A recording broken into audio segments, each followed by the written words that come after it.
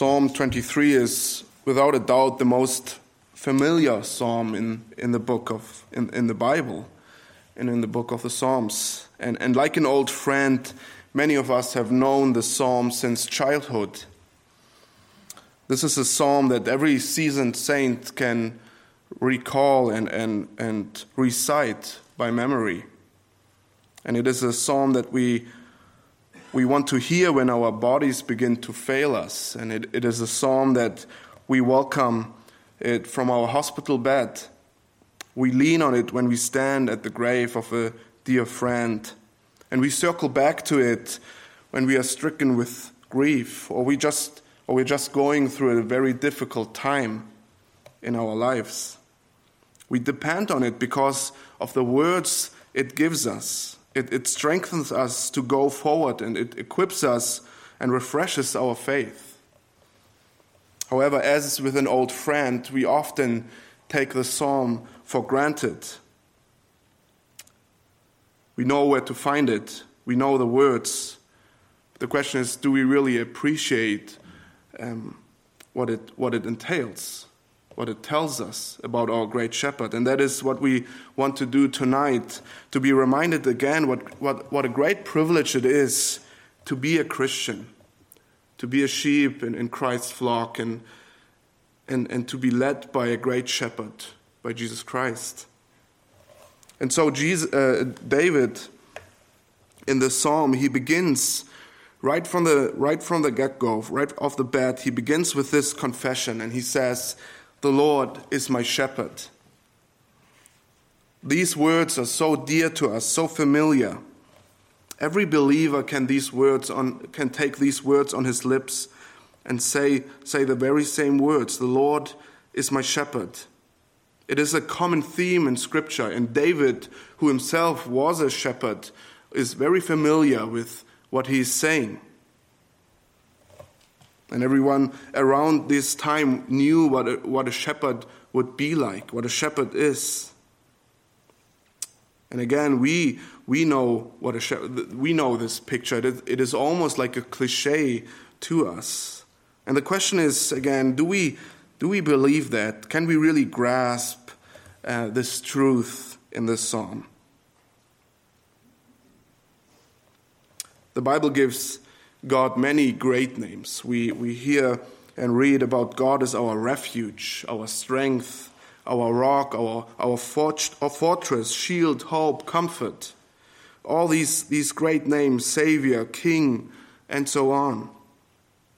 And He is all that to us. But when we hear these words, Jesus, the Lord is my shepherd, they comfort us. And Luther, he said, some of the other names which Scripture gives God sound almost too splendid, too majestic, and at once arouse awe and fear when we hear them. For example, the Lord of Lords, the King of Kings, the Creator of heaven and earth. Those are true. But when we hear the Lord is our shepherd, this is special. It has a friendly sound. It's just wonderful to imagine Christ as our shepherd, feeding us, protecting us, preserving us from misfortune, caring for us and helping us out of all troubles and comforting us, strengthening us. All of this is comprehended in this one word, shepherd. And it's one of the most beautiful and comforting metaphors in Scripture. The Creator of heaven and earth is our personal caregiver. He knows my name. He knows my needs. He knows your name and your needs and your character. He even knows your frailties, and He knows of your sins, and yet He is still your shepherd. And listen what He says. He's not saying He's a shepherd or the shepherd, but He's saying He's my shepherd. There's an intimate relationship, and he can call the Creator God His very own shepherd. But this says just as much about David as it does about God, or vice versa. Don't forget that David was a king. And here in this psalm, he looks back at his life and he describes himself as a sheep. The great king. This is a very humble depiction of himself. Sheep, let's face it, are not majestic animals. We like to think of ourselves more like, or at least as children, we play that game. What would I be when I'm an animal? When I would be an animal, and I would like of myself as a lion or a bear, strong and majestic and just a beautiful animal that is angst-inducing. The kids, maybe the girls, they want to be a horse, elegant and fast and beautiful. But listen what David says. I'm a sheep. And he is king, right? It would make sense if he would say, I'm a lion. But he says, no, I'm not strong, I'm not smart, I'm not brave. I am foolish, I'm weak, I'm timid. I'm utterly dependent on my shepherd. And this is a humble heart that knows who he is and what he needs. There's a poem by William Ernest Henley, and I'm sure everyone knows of it. And he contemplates about life very similar to what David is doing here.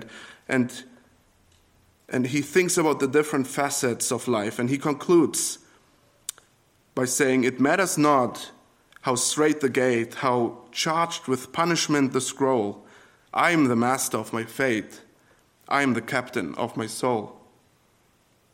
This rings quite different from what David is saying here, doesn't it? Who says, he restores my soul. I am not the captain of my soul. No, he restores my soul. We often hear this slogan, and you read it in schools, always believe you can do it. Believe in yourself. And we tell that to preschool kids who, left alone, would die within a couple of days. No, we rest on Christ. We know that we have a shepherd who feeds us. David, instead of asserting his own control, believes that the greatest comfort is to know that we are under the care of a shepherd who leads us. And it is a shepherd that knows exactly what we need. If God is our shepherd and I am his sheep, then I am very well supplied, both in body and soul. And so he concludes by saying, I shall not want. Not because I have this or that, or I don't lack food or health, but because he is my shepherd. This is the only condition that I need. And this gives the psalm the foundation and frames it, and everything else flows out of that. It is because the Lord is my shepherd that I shall not want. So David, he continues and he gives this beautiful scene and describes the sheep feeding on green pastures. There's no better place for a sheep to be. And this is generally the beginning of a Christian life. You hear the gospel and you embrace it and you rest in Christ and you have a new family and life is good. Things are good and you enjoy it. I remember during my time at seminary, one day I came home and my wife was watching the two kids and they were playing together. No fight, no argument. It was a wonderful sunny day and my wife said to me, my heart is full. And I didn't know how to react. I actually started laughing and told her, who talks like that? Yeah. That must be the Californian talking, rubbing off on us. We don't talk about our emotions as Germans. But there are days like that, aren't there, where the pastures are green and we can enjoy life. It's beautiful, it's tranquil.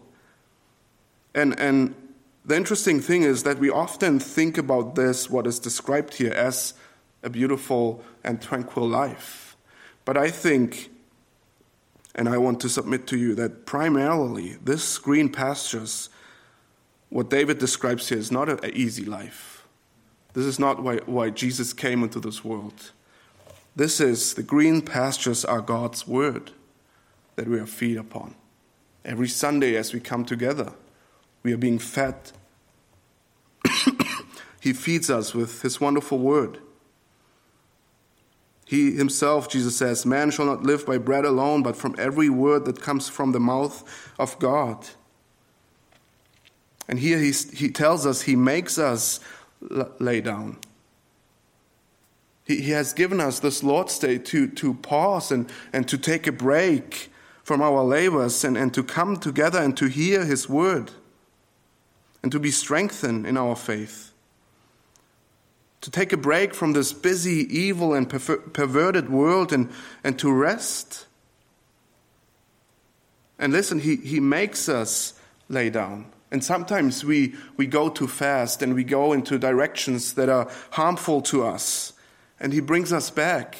There's this story about this shepherd who had this one sheep who would always wander away, and he would go and bring it back. And day after day, the same thing would happen until he decided to take the sheep and break one of its legs so that it would remain in the flock, among the flock.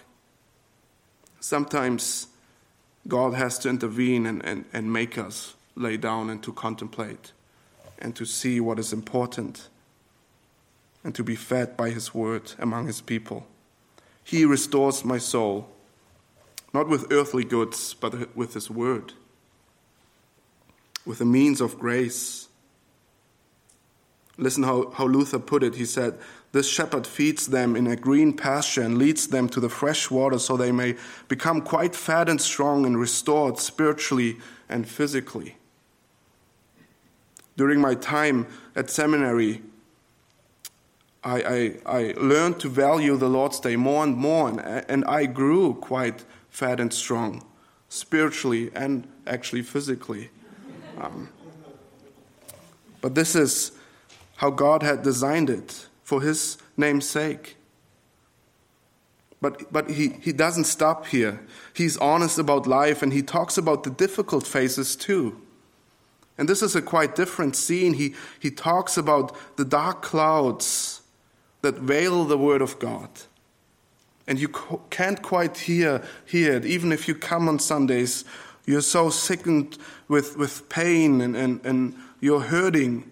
You're weak and you're distressed and sin is creeping into your life. Many see in verse 4 the description of a nearing death, and it can mean both. But nonetheless, David is saying, even though I walk through the valley of the shadow of death, he fears no evil. Why? Because the Lord is with him. You are with him. You are with me, here in verse 4. And this is the very center of Psalm 23. There are exactly 26 words prior to that and 26 words after that. You are with me is the very center of Psalm 23. And so because Jesus is with us, we don't have to fear the shadow of death. And in fact, shadows can't hurt us. It is simply the shadow. And notice the change in the preposition. He's not longer talking about him, but to him. You and your. It is you, my shepherd, who is not only guiding me, but protecting me. Your staff guides me, and your rod protects me. And he drives away every enemy and protects his beloved sheep. He's not building a wall around his children, around the Christians, around us. But he's actually going forward. He's not driving us, he's leading us. And he says, I pass through. This is not the final destination. This is not our end. I don't have to fear death because Jesus himself already was there and conquered it.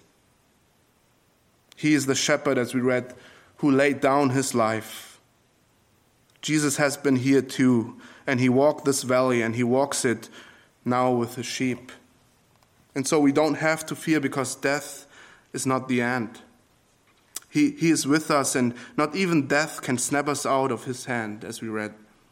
And in John chapter 10, verse 27 to 28, he says, "My sheep hear my voice, and I know them, and they follow me. I give them eternal life, and they will never perish, and no one will snatch them out of my hand." This is what David knows and rests in. No one can snatch him out. No matter how strong the enemy that assails you, no matter how much the devil accuses you, or your own conscience, nothing can snatch you out of this wonderful Savior, our shepherd, because he's with you. And he concludes this wonderful psalm with the verses 5 and 6, and this great promise that we have. He speaks here and he says he prepares a table for us.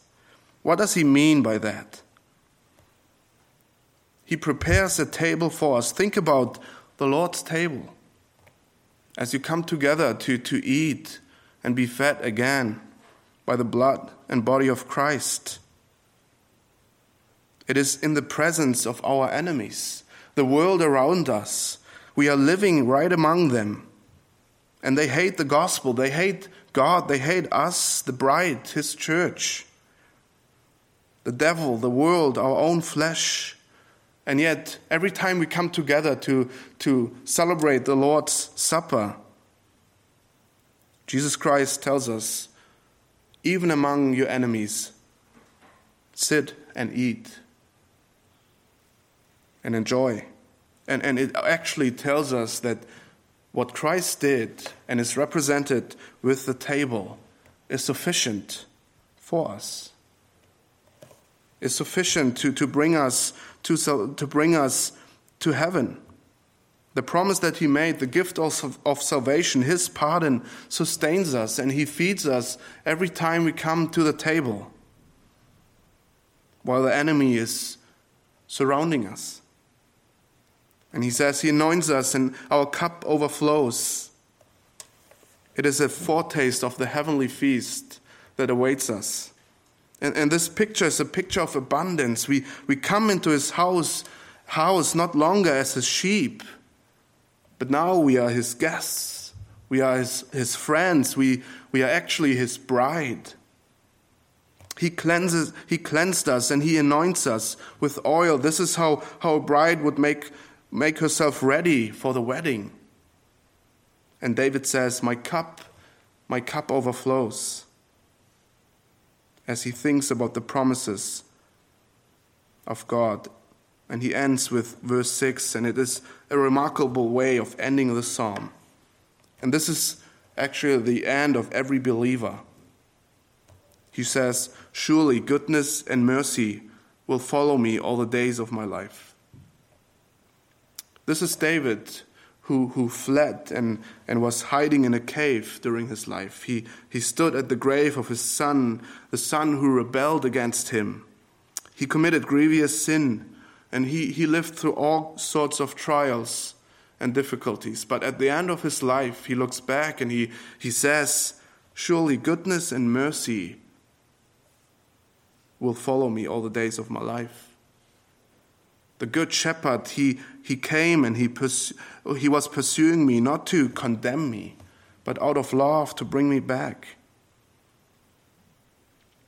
When we don't always understand God's way, God's path for us. And it is not for us to always understand it, but it is for us to trust him.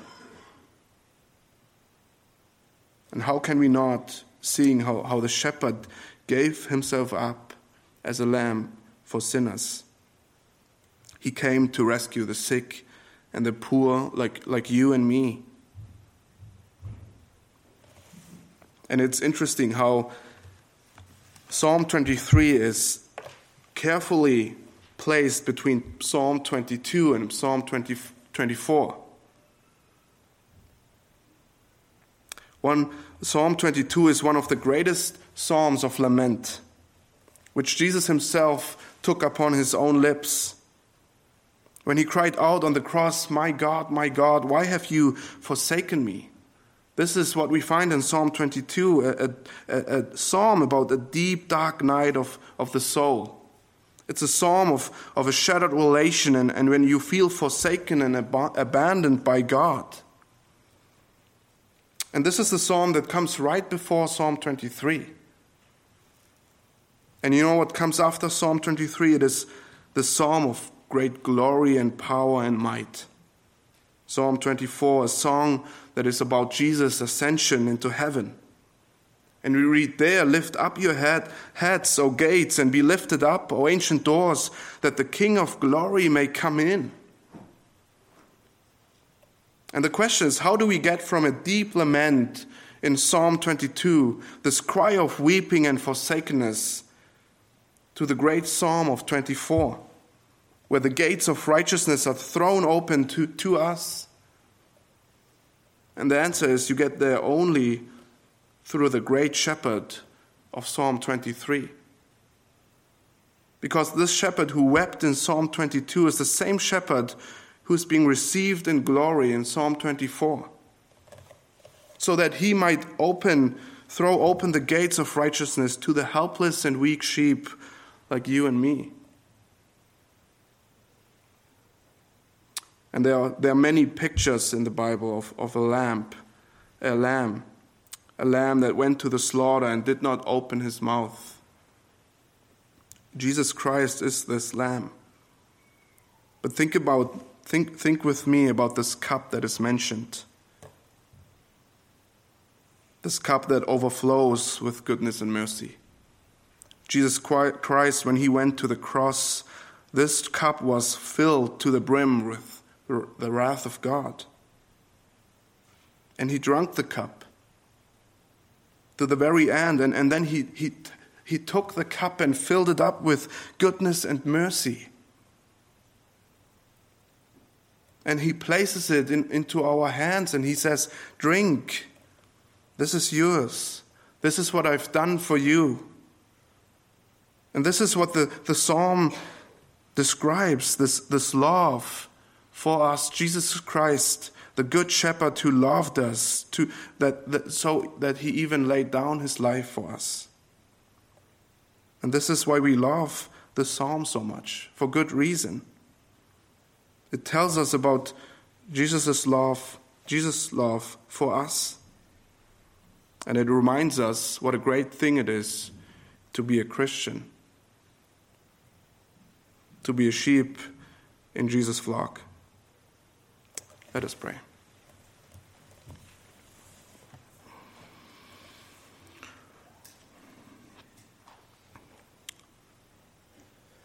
Heavenly Father, we thank you for your word and we thank you for your Son, Jesus Christ. We marvel when we think about your love. We thank you for this wonderful psalm that speaks about your Son as our good, great shepherd. And being reminded that we lack nothing, for we have Christ, and in Christ we have everything that we need for life and godliness. And yes, we realize that this life entails many hardships and trials. And we experience sometimes that it makes it hard to see your loving care. Thank you for reminding us that we are never alone, that you are with us. And we don't have to fear anything in this world. Give us the grace and strengthen our faith that we can speak like David and that we can walk through this world with confidence, with boldness, knowing that we are your sheep. We thank you for all that in Jesus' name. Amen.